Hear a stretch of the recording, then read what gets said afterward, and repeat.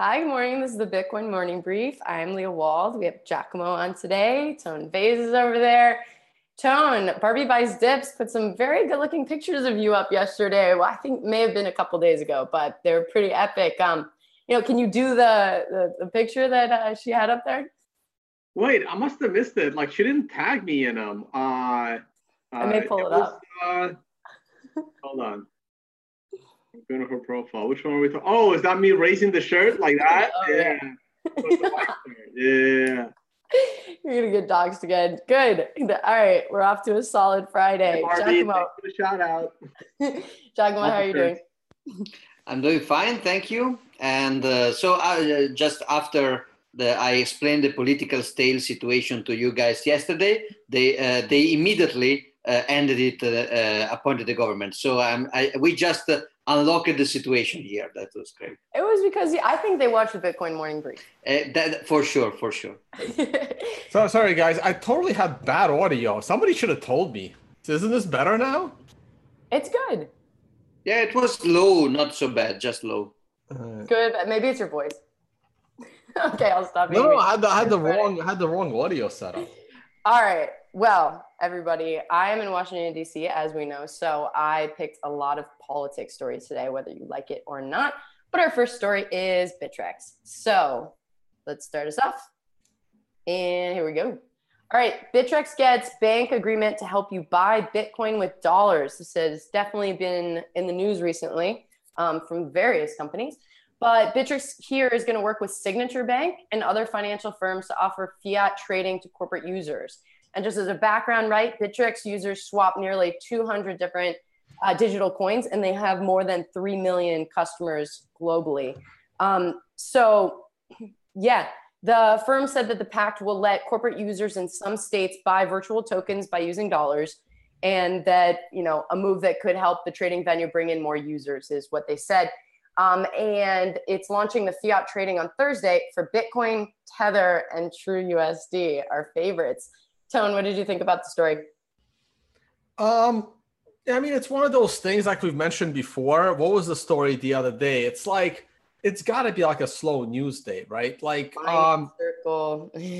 like, why is this news? Like, a crypto exchange, Poloniex gets bought out. I mean, back after Cryptsy exit scammed, all there was for, shitcoin trading was Bittrex and Poloniex. And then, some of the outskirts like HitBTC and a couple others, right? But it was mostly Bittrex and Poloniex competing with each other. Today, Coinbase is joining them, and Binance is there. And there's a lot of other competition. So if you're a US-based altcoin exchange, you got to find a way to compete. So, I'm sure Bittrex would have been very happy to get bought out by Circle. That went to Poloniex. So Bittrex is going to try to get bought out. And if not, hey, they found a bank, congratulations. The article stated that, what do you call them? Coinbase has like 4 banks. I don't know why they didn't approach one of them. Like, if you're a centralized company, right? You got to do the proper KYC. You got to do the proper, AML compliance. As much as I hate it, you have to do a compliance. And if you can prove to the banks that you're compliant with all of the financial laws, there are banking relationships you can create. Of all the crypto news Bloomberg can focus on, I have no idea why they chose this. I really don't. Or I chose it, I guess. That's very true. No, it's Bloomberg, right? That's and it was really the only Bloomberg crypto story today and in the past couple of days. So I did want to throw it up there. Especially because they could have covered me on Cheddar from the New York Stock Exchange yesterday. My outlook on the price seems to have stirred up all kinds of nonsense on Twitter. True, but maybe they didn't notice that it was you because you weren't wearing your Buy the Dip t-shirt. So, there's that potential. They got a dress code on the floor. Uh-huh. No, I was going to dress up nice regardless, but they do have a dress code. How can you be a revolutionary if you care about a dress code? I'm just going to leave it there and switch to Giacomo with the real question that I wanted to ask on this piece, which is, why do you think that, they added more fiat, and isn't the crypto over crypto niche interesting enough? I think that the reason that all these crypto over crypto exchange end up adding fiat is that basically the big market is onboarding right now. Of course, traders can do a lot of money, but prospectively and strategically, the great market to capture is onboarding of all the fiat part of the population, including institutional investors. I would say on Bitcoin because that's what makes sense. But for somebody a little bit more confused by the hype, it would be on crypto. And actually, well, a little bit as Tom said, if you are going to be compliant, then there is no reason to just be cut out of the most relevant kind of market, which is fiat to Bitcoin onboarding. So if you assume that you are going to stay a dodgy, shady, non-compliant, non-KYC, non-AML exchange. In that case, the approach to stay crypto over crypto and to avoid regulation entirely, that could be interesting because at least you save a lot. You can serve a different market and you can save compliance costs. And that's the reason that you're not going to do fiat, because you can't open a bank account basically. But if you give up all the advantages of being non-compliant, like these exchanges were, so if you open up a centralized company, a legal entity, and you start to do KYC AML, so there is no reason left to exclude the most relevant market, which is Bitcoin from fiat onboarding. And also the second thing is that prospectively, crypto over crypto, assuming that the altcoin craziness will last for many years, which I don't really think, but assuming it will, prospectively, crypto over crypto can be served well enough and without any kind of regulation by atomic swap technologies, which are very, very early stage right now, but eventually there is no reason to use a centralized entity for switching unless you want something big, efficient, reliable, compliant, regulated, which in this case can also add fiat to the deal. Yeah, Giacomo, that's a good point, right? Like when it comes to like doing this stuff, you got to choose. You either got to be like 110% compliant, like Coinbase, who I think wasn't compliant enough because they were supposed to inform you of every trade you ever did, and they were supposed to report every single trade to the IRS. This is what every other exchange does. This is what Interactive Brokers does, where my trading account has been for a while, and all the other exchanges, right? So you either got to be 110% compliant, or you got to be 0% compliant, and then you got to be like BTCE, where you don't touch any banks, you don't touch any crypto. Well, when you try to be this in-between thing, it's a total disaster.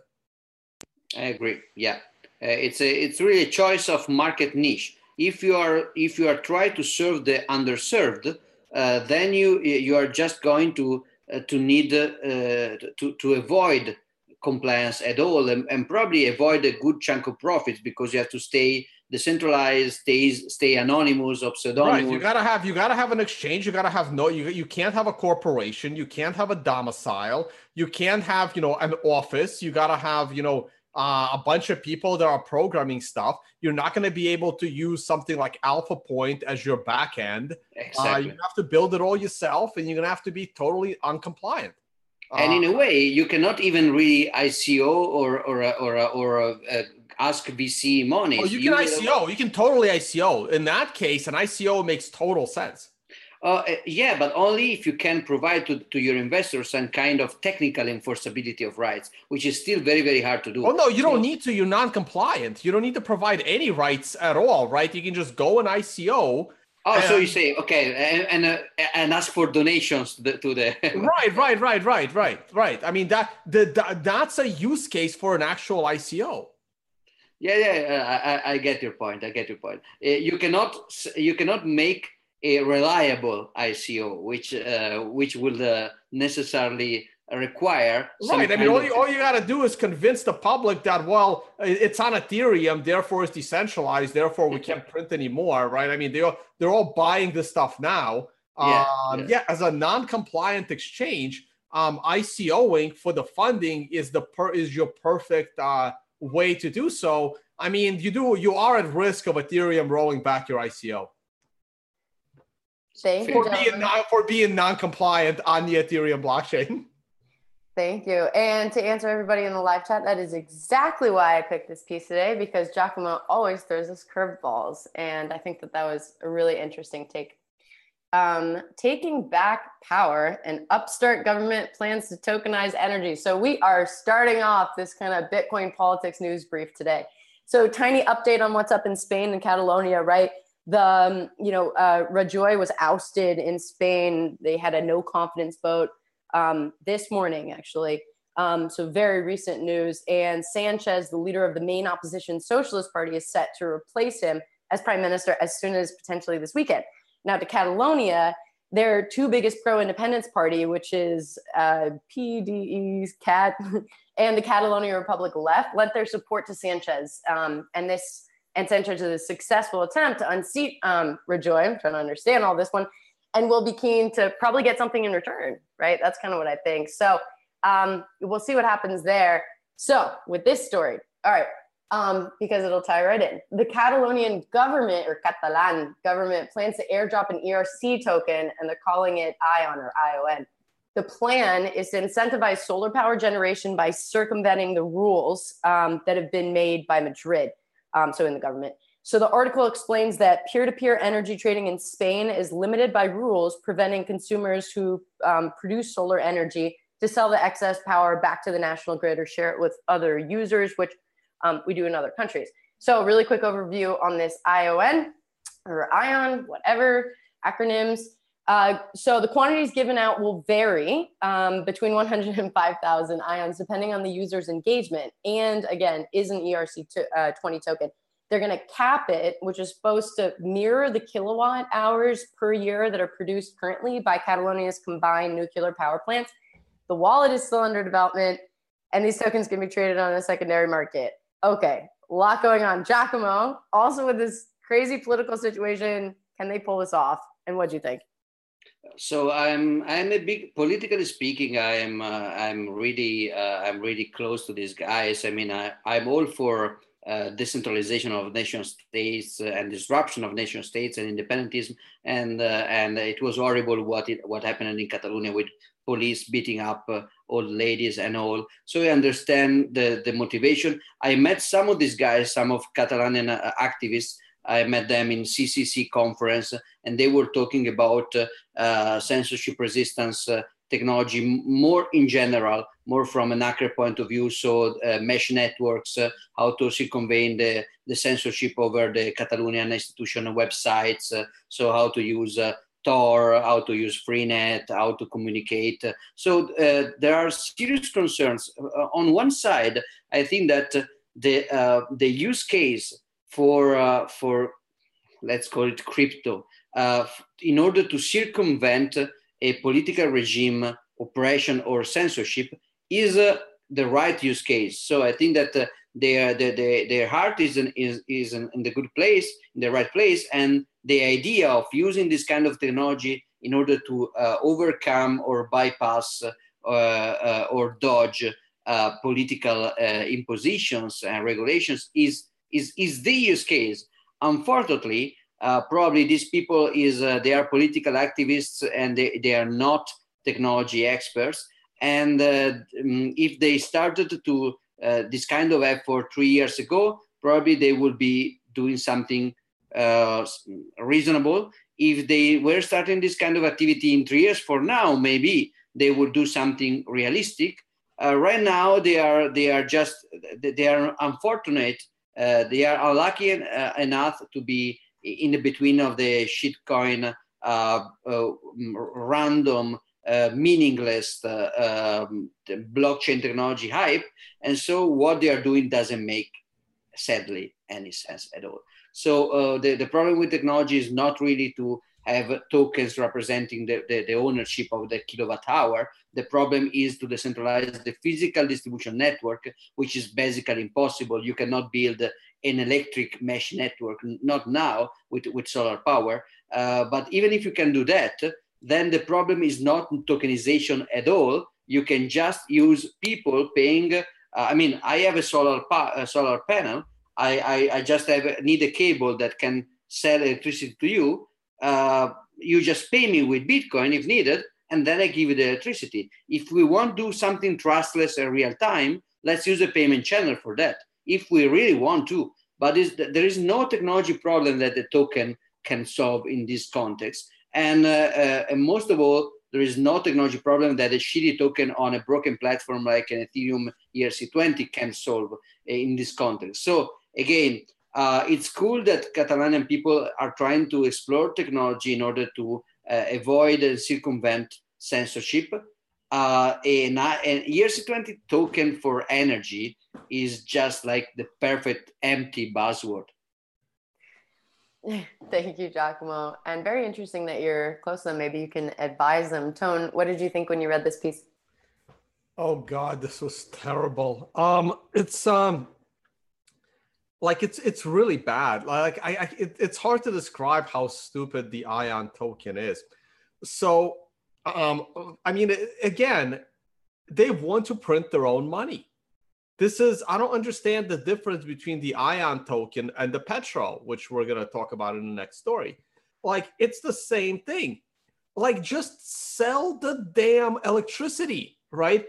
Like, at one point in this article, they're like, our goal is for one day for one ion to equal 1 kilowatt of electricity. So just open up a market. How much does 1 kilowatt of electricity cost in a currency that already exists, not the one you're about to create, right? All they're doing is creating a currency, and they're like making up as many excuses as they can why they need to print their own currency and tie it to the production of solar energy. This token is totally useless for anything. Just like right now, several countries allow you to, generate solar energy and sell it back into the grid. Like, they're complaining that Madrid doesn't let them do that.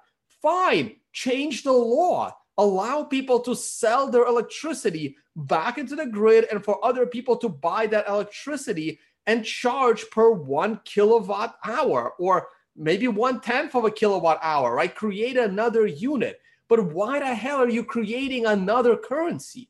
All it comes down to, a bunch of guys want to justify their existence by either printing money for themselves or having a job that requires them to maintain the printing of a brand new money, right? They're building it on top of the Ethereum platform, which gave us this nightmare of, a platform that was created by printing your own money and maintaining the printing of your own money. Like, none of it makes sense, right? What the hell are you going to do if you actually integrate this ION token into the electricity grid of your, new formed country, and Ethereum goes belly up and your electricity doesn't work anymore because no one can transfer this token around? This is totally stupid. This can be completely centralized. It will be 1,000 times more efficient without the printing of your own money.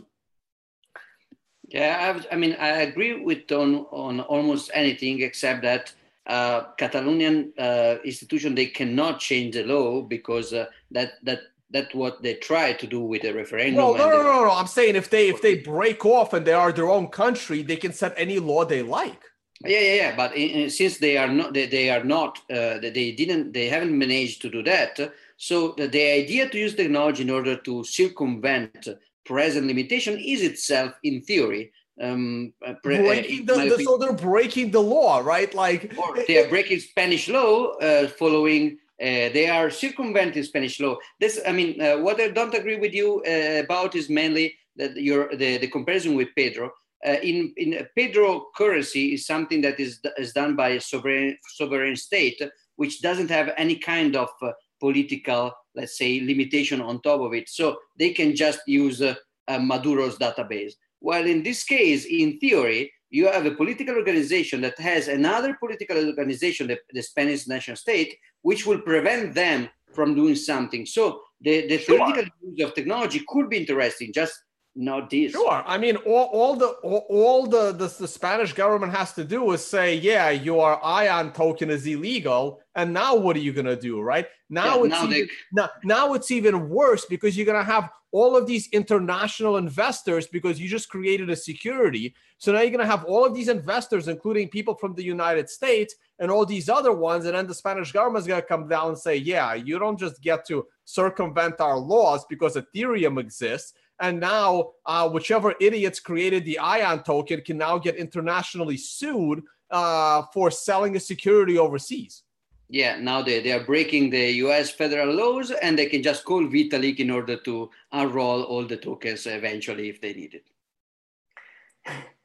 I like when you guys have differing points. And yeah, it's very interesting. And just, as a background, it's utilities. I mean, it's a background that technically has always been, a natural monopoly. And for anyone, in econ, right, it's just a natural monopoly is a monopoly in an industry in which it's like usually high infrastructural costs or other barriers to entry are relative to the size of the market. And the governments allow that supplier in that industry to have that advantage over the other ones, except for this doesn't make that much sense anymore, actually, because plug and play solar systems, as you have a solar panel, are actually really affordable right now. So I agree, actually, to your point, Giacomo, and also to your point, Tone, regarding governments, is that I mean, Catalonia, I think, is probably being hindered by all these regulations in Madrid. I hope that, they're able to fix that situation. But, so it's, I think, quite evident that solar is being backed by, held back by the regulators, not by the technology right now. But correct, this form of this ERC20 token ION makes absolutely no sense for any of this innovation to take place, nor do I think it's really the right mode of trying to push for more independence or breaking away, such as how the article states it, unless you guys disagree.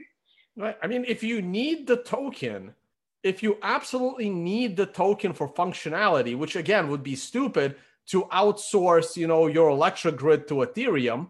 But if you absolutely need that token for functionality, just peg it to 1 kilowatt now and not having because the 1 kilowatt of energy is already fluctuating in price every single second because there is an open market for energy. So why are you going to add another currency that also fluctuates in price based on a lot more speculation because of 12-year-olds trading on like Bittrex than 1 actual kilowatt of energy? Like, it's just like, it's hard to explain the stupidity in this model. All right. And on to India. And for someone in the live chat, no, this is being launched by the Catalan government. So not correct. I'm trying for the first time. I'm really trying to read the live chat as well, but I don't know how do you do that because two tasks contemporaries. I cannot talk and read, but I will try. Good, you're the smart one. The live chat was so much worse. I put in a 1 message per 45-second limit on everyone. You should have seen it before. So bad artificial limits, like 1 megabyte. Exactly. I have a cap on messages. It's thank God for the centralized YouTube system. The day that I didn't like that was when I was making stupid pizza jokes and asked everybody for jokes, and they'd start it, and it came so much later, the punchline, and it was tough. Sorry, a little sick. India rejects Venezuela's offer of 30% discount in oil sales using the petro. So very simply, this has been in the news a lot. We've been following RBI, and now they've declined this. So formally, the government of India rejected Venezuela's state-backed cryptocurrency when they announced this about, I think, a month ago. We covered it on the show. And obviously that was an attempt to incite India. It's funny because that when it first came out, they said they had a bunch of countries around the world that are already on board. And we made a little bit of a hypothesis that probably wasn't correct. Specifically though, I found this interesting that the Indian foreign minister said, quote, "We cannot have any trade in cryptocurrency as it is banned by the RBI." That was how they, I think, probably evaded that. But Tone, this is on the heels of a lot of RBI news that we've covered, and they didn't take the deal. What was your take on this story? Well, I believe we had this one. We said about how dumb it was back when this story came up on our radar about a month ago. when they were saying that India is going to be buying, oil from Venezuela at a 30% discount. And this made absolutely no sense because, again, you don't need the petrol. If you want to buy gas or if you want to buy oil from Venezuela, just give them any freaking currency. Any currency. They'll give you a 30% off. You can just say, hey, we got a suitcase full of US dollars. Can we buy oil? Can we buy your oil at a 30% discount? And they'll be more than happy to sell it to you, right? Like this concept of the petrol. The problem isn't the medium of exchange here. The problem is that it's Venezuela. Okay, that's the problem. The other problem is that the government is not going to do something illegal. So if the U.S. has sanctions on Venezuelan oil, the country that India needs to be dealing with is probably the U.S. unless they want to ruin their relationship with the U.S. Right? Look, it's unfortunate. I don't really. I don't like these kinds of sanctions. But this concept of the euro is ridiculous. Not to mention. For India, if they even wanted to entertain this idea, I believe this is what I said a month ago, them going into some crazy currency, the petro, converting into the petro, then using it for the dollars can cost them more than 30% because this thing isn't exactly liquid. Like this never made sense from the beginning. And can't believe it took this long for this article to come out. Giacomo, what do you think? The same. In this case, I'm completely aligned. It was, buy these things from me at my made-up price, so you can use that to buy my oil with a discount. But the problem is that you can manipulate the price of the pseudo money you are selling in the first place. So and even that, and even in that case, I mean, if you don't play these kind of games, don't use stupid made-up technologies. Just use a Google spreadsheet with Maduro on one side and the Indian government on the other. Yeah, I think it's, I think we called it. All right. Well, this is interesting. We'll have a little fun. The IMF official. One quick comment. Someone says that I misunderstand the point. The point is for the world wants to stop using US dollars to buy oil. So stop using US dollars to buy. No one is forcing you to use the US dollar to buy oil. I mean, people are crazy. Do you think the Venezuelans are going to accept the Indian rupees for their oil? Probably not. It's almost as bad as the Venezuelan currency, right? Come on. If someone offered euros to Venezuela, if someone offered, the Swiss franc to Venezuela, of course they'll take it. They'll find a way to convert that stuff. It's not that difficult. No one is forcing the world to use US dollars for the oil. I don't understand why people have these conspiracy theories. Yes. So the IMF. So a deputy director for the IMF yesterday came out with actually a research report, of course, because IMF loves their research reports, full of jargon, that central banks need to offer quote unquote better fiat currencies in order to fend off any potential competition from cryptos. So specifically Dong He at the IMF, he specifically, it's just like he's urging central banks. And he's also saying that potentially their own cryptocurrencies focus on digital, etc. I'm just gonna, I know someone just said that I'm talking too much, but I'm a little riled up on this one because I used to work at the World Bank.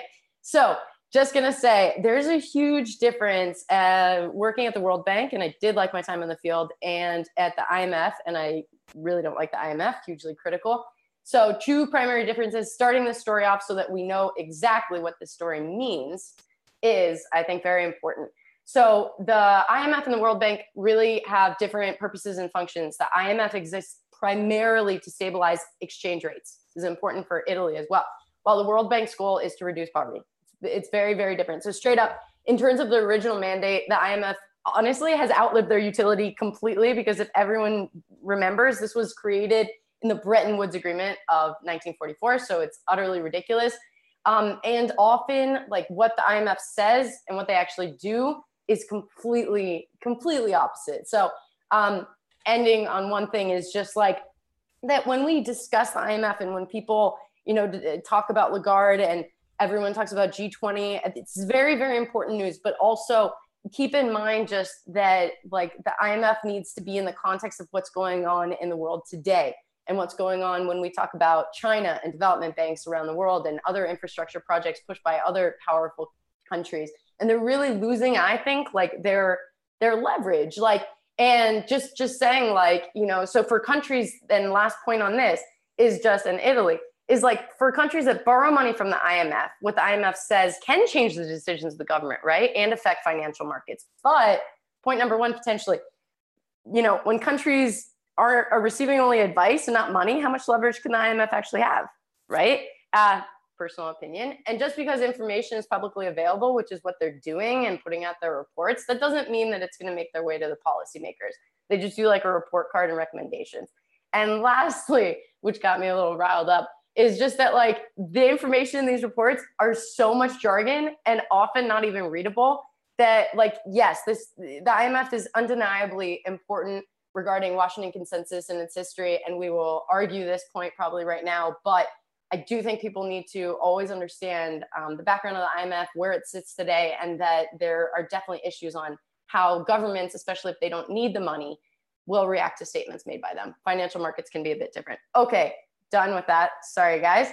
Tone, I'll turn it to you. Actually, I want to turn this one to Giacomo. Giacomo, what did you think about the story, especially in light of on the heels of Italy yesterday, and we were discussing central banks?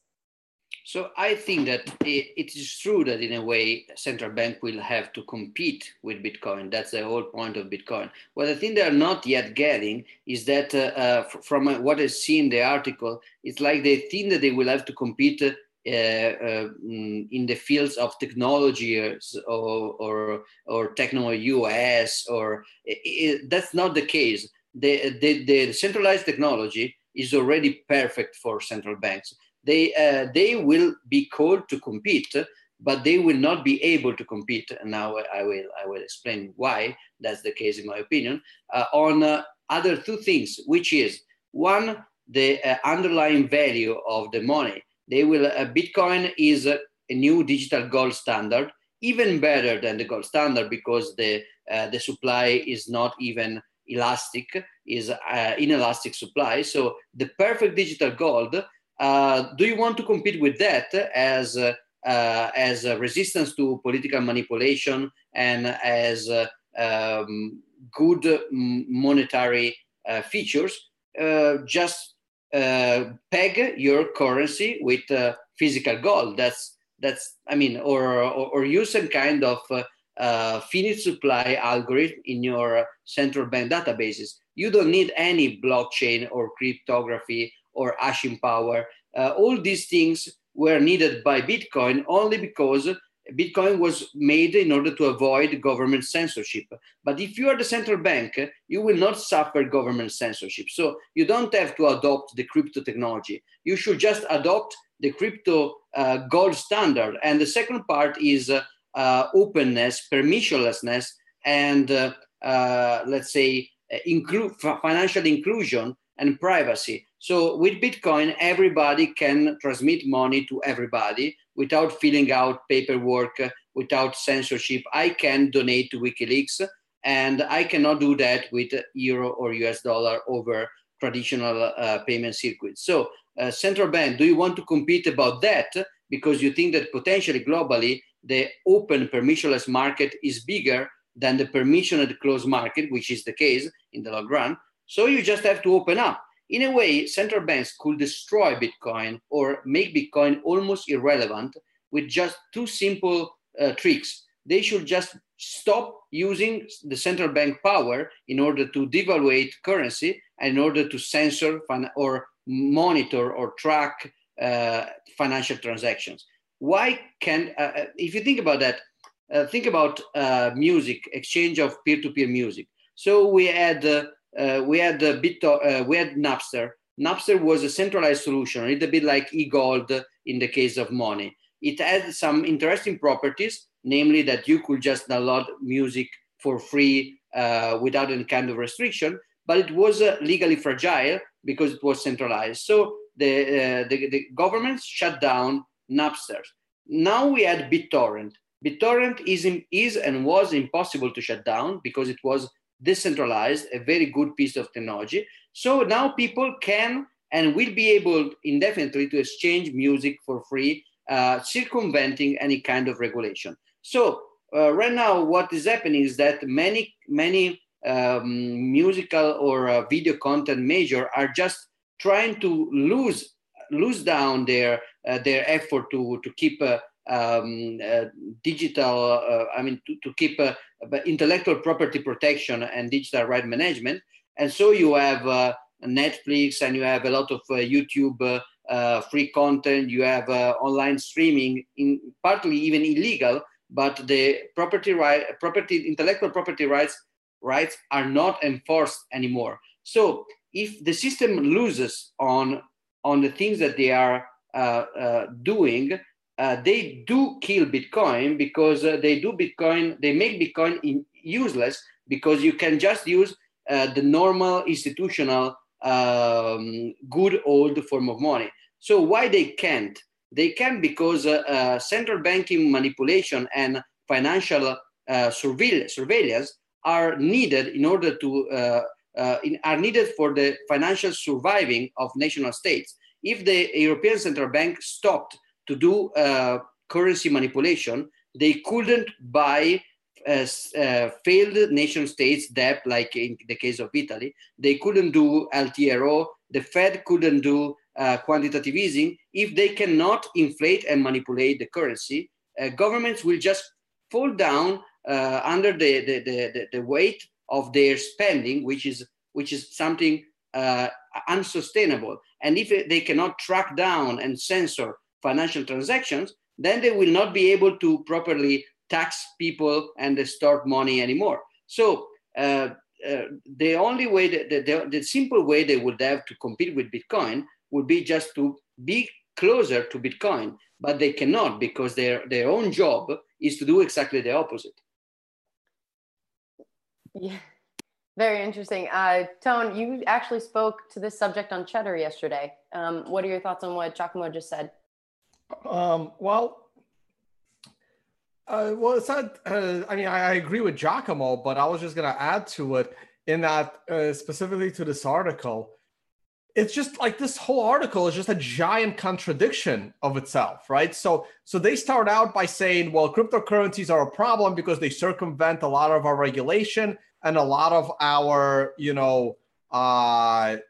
economy puppeteering with interest rates and the printing of money. So we need to increase the regulations on cryptocurrencies, in which case it's very, very possible to do with everything other than Bitcoin, right? I mean, you can regulate Ethereum out of existence. That shouldn't be too hard.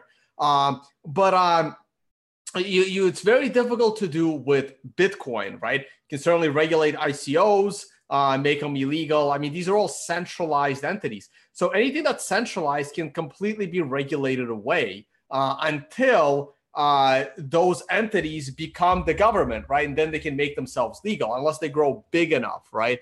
You can't regulate the internet companies out of existence now because they're some of the biggest companies we have. They'll basically, they become the, they become in control of the government almost because they're so big to the economy. So, however, with Bitcoin, you can't do that. But this article is a walking contradiction because they start talking about how bad cryptocurrencies are and they need to disappear. But then they talk about, well, we're going to have our own cryptocurrency. And here's the best part. So if you go to that little, so it says or he also goes like, I don't know if that's the guy's last name or just saying, right, that one, yeah. He also pointed out that you can have a government currency that's going to act peer-to-peer. No, you can't, right? Because the top of that article talks about how cryptocurrency is so bad because of money laundering and because we don't know where the money is going. But that's what peer-to-peer functions are, right? Like, no, you can't have that, right? If you want to compete with Bitcoin, then you don't want to double down on the money laundering laws. You don't want to double down on the regulation of money transfer. You want to relax the money laundering laws. You want to eliminate the money laundering laws. You want to allow people to spend money any way that they like. And then you end up in a situation of what's a better currency, a deflationary currency like Bitcoin or an inflationary currency like government fiat, right? But at least now you're arguing over economics and not over, laws on the way people spend their money, right? There are two things there. Like it would be a very, very interesting competition of what's better money that is managed by, people like the economic PhDs that get to influence monetary policy and provide liquidity in times of, financial stress, versus money that is hard money that you cannot print to bail out institutions. I would love to have that experiment play out. The problem is you can't have this experiment play out because of money laundering laws. Money laundering laws is what's driving Bitcoin, not the fact that it's a currency that is, like gold and is finite versus a currency that is infinite. It would be very interesting to see what would actually win. Now, I will say that governments will always print their currency in an irresponsible way, so they will eventually lose. But it will be interesting what happens during, let's say, a liquidity crisis or during a new 2008 crisis, and you have two types of money to choose from, one that is providing liquidity with money printing and one that isn't. It would be an interesting experiment. I just wish this experiment would have an even playing field with no money laundering laws involved. Yeah, we'll see how it plays out. I agree. And for another contradiction, right? A central bank run crypto asset in itself is also a contradiction. I thought the whole thing was ill-informed and very funny in that, but it is the IMF. So Giacomo, any last thoughts? Otherwise, to finish off our little politics Bitcoin news brief, do you want to tell us, just the latest on who was elected and his ties to Bitcoin? So after the Italian government watched yesterday's morning brief, of course, and in which I explained that the situation was at a stale because the president of the republic didn't want to appoint a government where the Ministry of the Economy was Professor Savona, because Professor Savona is against the euro, and that was a no-go for the European establishment and for the president of the Republic of Italy.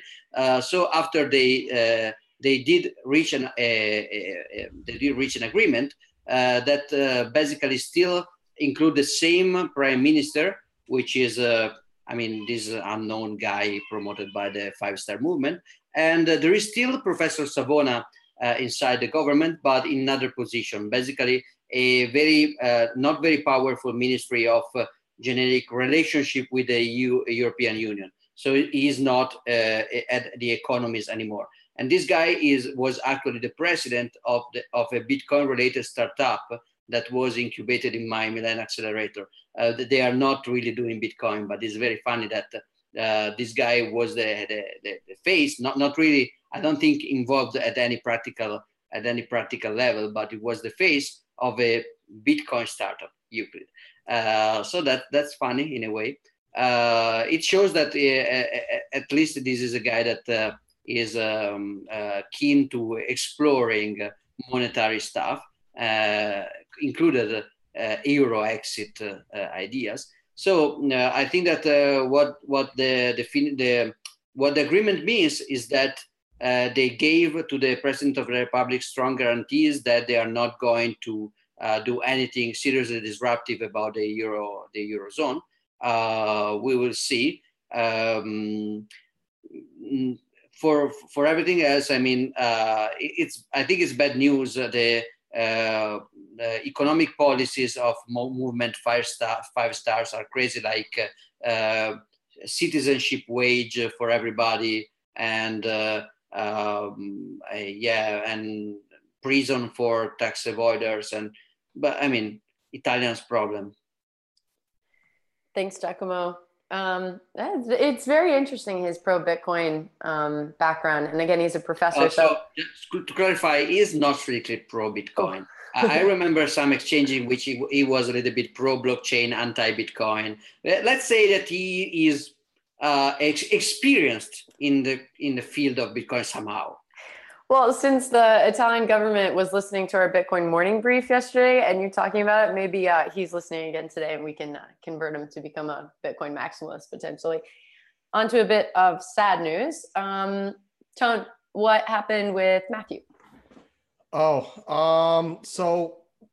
Unfortunately, Matthew Mellon has passed away. He has been in the crypto space for a while. He's a big advocate of Bitcoin. Then he got into Ripple. I met him personally several times, tried to convince him that Ripple doesn't really make sense. But yeah, he passed away. People knew that he, had a bit of a drug addiction and, wasn't really living the healthiest lifestyle. And it's unfortunate, and it looks like a pretty big crypto fortune has died with him. So there you go, guys. If you haven't, considered what happens to your crypto when you're holding on to your own keys, if something happens to you, then you really should think about it. I don't know if anyone else has anything else to add. Giacomo, anything that you wanted to add? No, the same. It's really the crypto inheritance is a very sensitive topic, and many of the people involved in this kind of trading or hodling now are not thinking about this. There is a great speaker and lawyer and expert in this matter, Pamela Morgan, is going around many conferences explaining how to put in place some kind of inheritance mechanism on crypto, both on the legal side and the technical side. Because, of course, we can think that with Bitcoin, we own our own money, so we can all just create a multi-sig with an analog time or a check log time verify and do some fancy cryptographic style. But the reality is that in many cases, the heirs will not have the technical capability to use any kind of complex technical disposition. So it's very important also to have some kind of legal plan in place that can back up in case of technical fuck up, which is mostly likely. Yeah, and do check out Pamela Morgan's work at Third Key Solutions for this. But like Giacomo said, there's a little caveat here, right? Like, what happens when your crypto is off the grid? What happens when that crypto isn't registered? What happens then? And I don't think there are good solutions for that scenario. Does this mean, Tom, that you're going to have a pretty intense prenup when you get married? Well, it could also mean I don't even need one, right? That's very true. All right. Who controls Bitcoin? Don't we all want to know? And Vortex is going to... Isn't he starting in like 2 minutes? Yes, 10 a.m. No, Pacific Standard. So what is it? Yeah. Congratulations, Vortex. You're 2 minutes away from your presentation. Yes, and it's his first talk. So, and it's titled "Who Controls Bitcoin?" Pretty awesome. And if you guys are in LA, run over there now. Like just, over to Century City.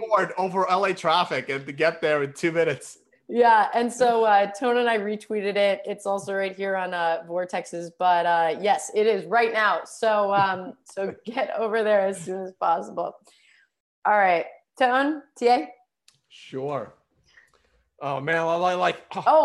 So EOS is gonna launch this weekend. Oh, EOS is launching this weekend. All right, maybe we'll. If I, you know what? Well, I'll go live around that time. I'm curious what will happen. We'll check that out. Man, I'm tempted to bring up, like, people went nuts. Like, everyone thinks that if a country stops using US dollars to buy the oil, then the US is going to go and bomb that country. Like, this is the mental mentality of most of the people in our chat. Yet somehow using crypto for your oil solves this problem. Yeah, and on that, everybody should follow the news. There's very intense tariffs right now, but I don't see any bombing. Well, like, obviously, I don't buy into that conspiracy theory. But if you buy into that conspiracy theory, I'm sorry, guys, crypto is not going to solve that problem. Exactly. Even if you did, I mean, if an American government is not going to let you use euro for oil, how could they let you use petro for oil, which is even more difficult to access? Maybe Bitcoin can mitigate the problem if you start to sell oil in the black market. And probably easier to track considering how liquid petrol is compared to the US dollar.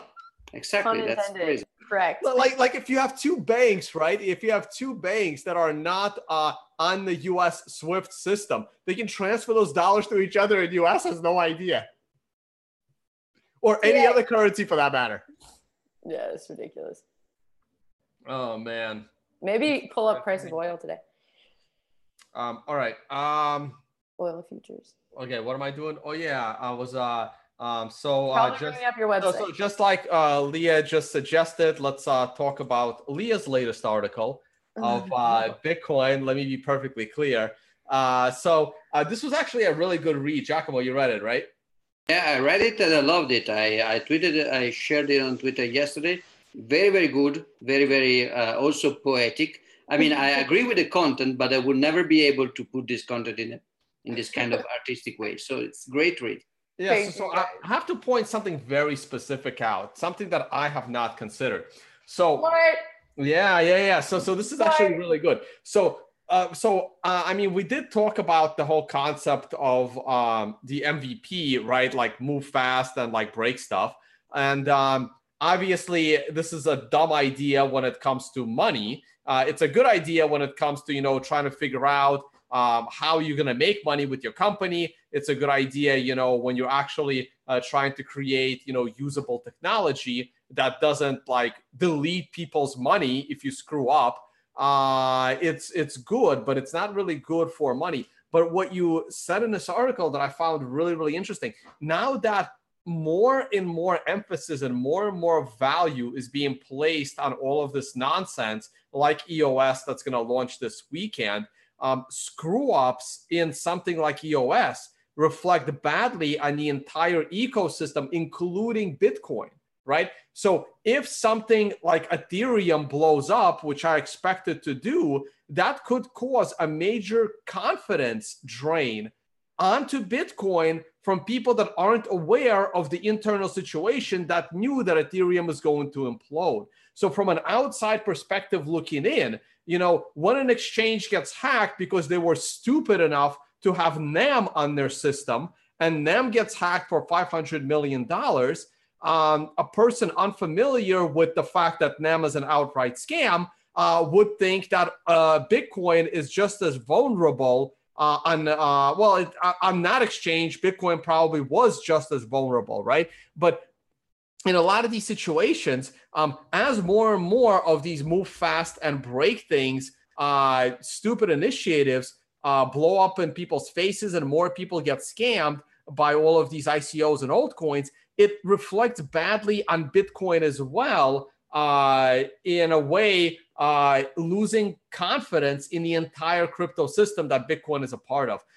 And this gives me even more ammo in we're in a downtrend of a bear market movement, because right now I'm still seeing way too much influence of, garbage like EOS.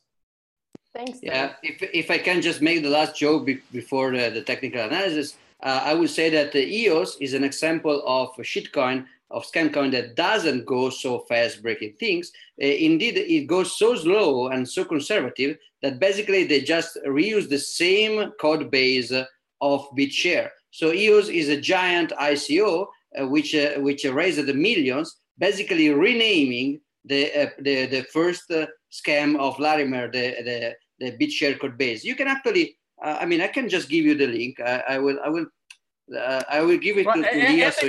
And they couldn't even get that right. There was that giant vulnerability a few days ago that that could have rendered the entire EOS system useless. Well, let me rephrase that. Scratch that. That could have rendered the entire EOS system to what it actually is. Yeah. All right. Price talk. Let's do it. All right. Where am I here? What is that? I don't want to click on something. I'm not sure what it is. Okay. So Liberty Life Trail still exists, especially the Learn Trading section is still useful.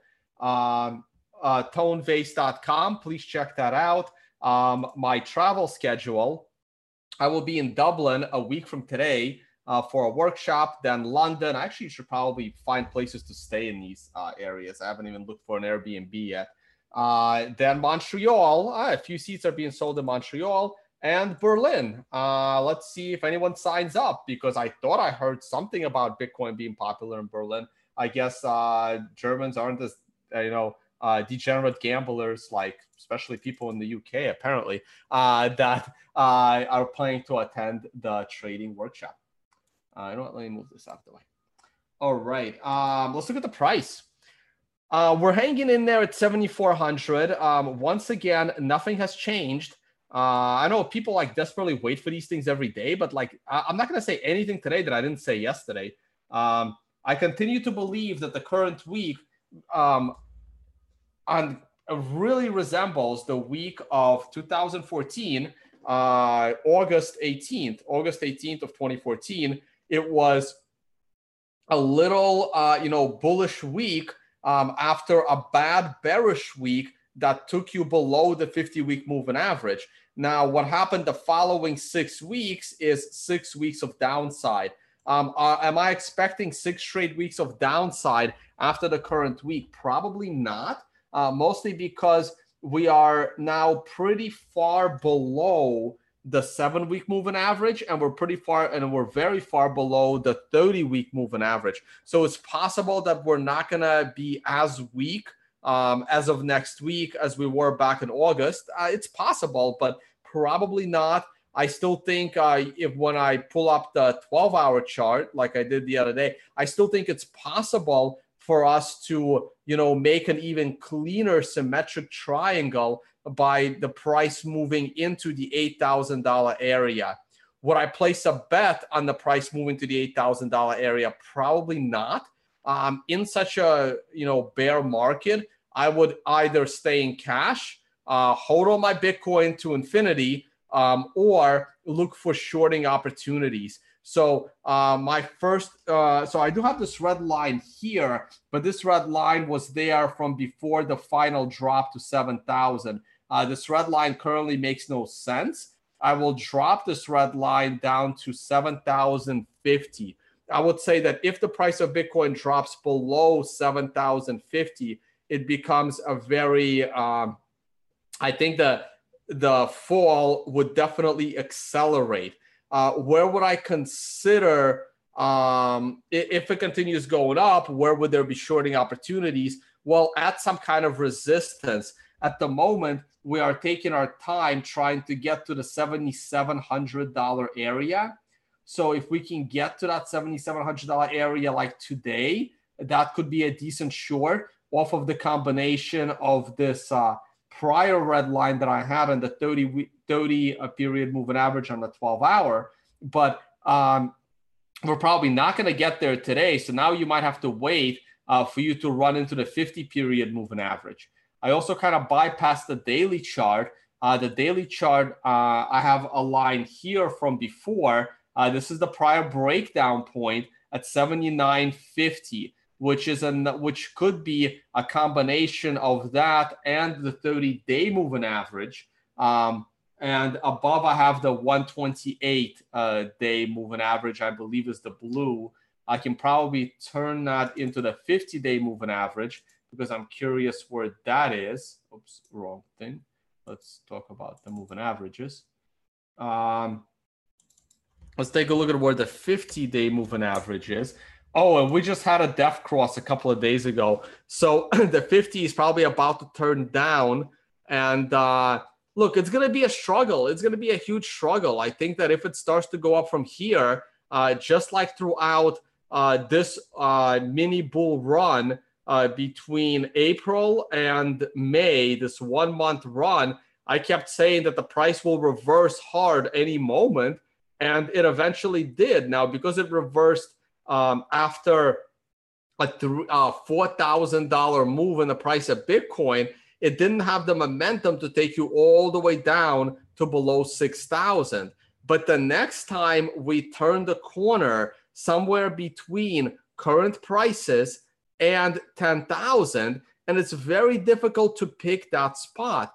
I mean, if you're an active trader, you learned some of these technical analysis tools. I may not be able to help you here. I mean, I would use the sequential system, and I would try to time it off of 9s. And on a weekly chart, we are still on a 3 of 9, so waiting for probably 6 more weeks of downside. The daily chart is barely in the green, but if there was a bullish trade taken on here, I'm probably already getting bored with this trade. The 12-hour chart on the sequential, let's see what we have. Again, you are price flipping now, I believe. Yeah, you're in the middle of yet a second price flip. We can take a look and see if there's not going to be any divergence here, because you needed a lower low in price to see divergence. The MACD is neutral. The RSI is neutral. There's not really much going on. Your 4-hour chart is stuck in a range. Your CMF is trending to the upside, so that's good. Your MACD is trending to the upside. Your RSI is trending to the upside, not overbought yet. So the 4-hour chart looks like it can pop one more time, but it can just as likely go down. I would just, wait for either a breakout above 76, 77, but even that area on different time frames is resistance. So it's very difficult to time your bullish trades here unless they're absolutely perfect. And had the daily chart made it down to a 9, it would have given me a nice tradable bounce to time to the upside, off of the combination of this setup trend line, this descending trend line. If this candle was to the downside, the following candle would have given you a nice buying opportunity based on exhaustion, but it reversed a little early for my taste. So I would not chase it to the upside here, and I would rather, time the drops to the downside. That's pretty much it. The 1-hour chart is not really showing you anything. Just for my curiosity, here's the price of gold, still stuck doing nothing, not interesting. The weekly NASDAQ is breaking out. The NASDAQ is almost back to its all-time high. Soon I'm sure you'll have another Hyperwave video, right, Leah, with Tyler? For sure. Right. I'm curious what he thinks, because the NASDAQ is on the edge of a new all-time high, while the S&P is a basket case compared to the NASDAQ. So it's really, really weird. Like, NASDAQ is almost at its all-time high, and the S&P is still stuck at a second lower high, which is really, really weird. Here's the daily S&P. I still believe the S&P is going to break out. The moment the S&P goes above this red dotted line, which is the setup trend line at 2765, I become fully bullish the S&P. But based on everything you see in this chart, I have to be fully bullish the NASDAQ. And I remain a stock market bull. And I've been fighting these, perma bears of the stock market and forever. And the ultimate irony is the same people that have been expecting the price of the stock market to crash for 10 years in a row now, because the crash of 08 wasn't big enough for them, right? They've been expecting a crash in the S&P for 10 years in a row. These same people think that Bitcoin can never crash, but the S&P is supposed to crash every year. And it's the same people. And guys, they're both private assets. They should be more correlated than not correlated. You can't hate the stock market and love Bitcoin, because for the same reason that people put their money into Bitcoin, they put their money into Google and Amazon for the same reason. Anyway, it's really amazing how some people think. Well, we have our weekly close pretty soon, so for sure. And maybe traditional markets this weekend, Tom? Yeah, maybe. I should be around. All right, that sounds good. All right, everybody, thank you so much for watching. If you're in LA, you maybe missed 15 minutes of Vortex, but get your butt over to Century City. Have a great weekend. Happy Friday. Giacomo, are you going to have some pizza later? Yeah. We were noticing that a lot of people wants to have pizza with me in Italy. So probably I will just quit Bitcoin and pivot to a pizzeria, crypto-based pizzeria. Expect ICO soon. Awesome. Pizza coin. Tone, what's today look like for you? Yeah, no, I mean, like right after my little rant on the stock market, someone put a comment in the live chat. Sorry, Tone, if you think the stock market can still go up, you're delusional. I've heard this comment said to me for the last 5 years. I've been talking about the markets publicly now since 2014. So it's already been 4 years. Privately before that for a couple of years. I've been a bull on the stock market ever since my very first, writings about the market in 2014, starting out in Cointelegraph about Bitcoin. I've been bullish the stock market this entire time, the last 4 years. And this comment, if you think the stock market is going to go $1 higher, you're delusional. I've heard this like every day of my life for the last 4 years, and I'm still hearing it. It's really fascinating. All right, yeah, and you probably shouldn't mess with someone whose background is risk analysis specifically. But only time will tell. Also on your Doug Polk bet, what is it called? Blindside, like looking back is 2020. Oh man, I'm gonna get this one Hindsight's 2020. Thank you. Okay, you're the host. All right, everybody, have a great day. Thanks so much. Hey, good luck trading out there, guys.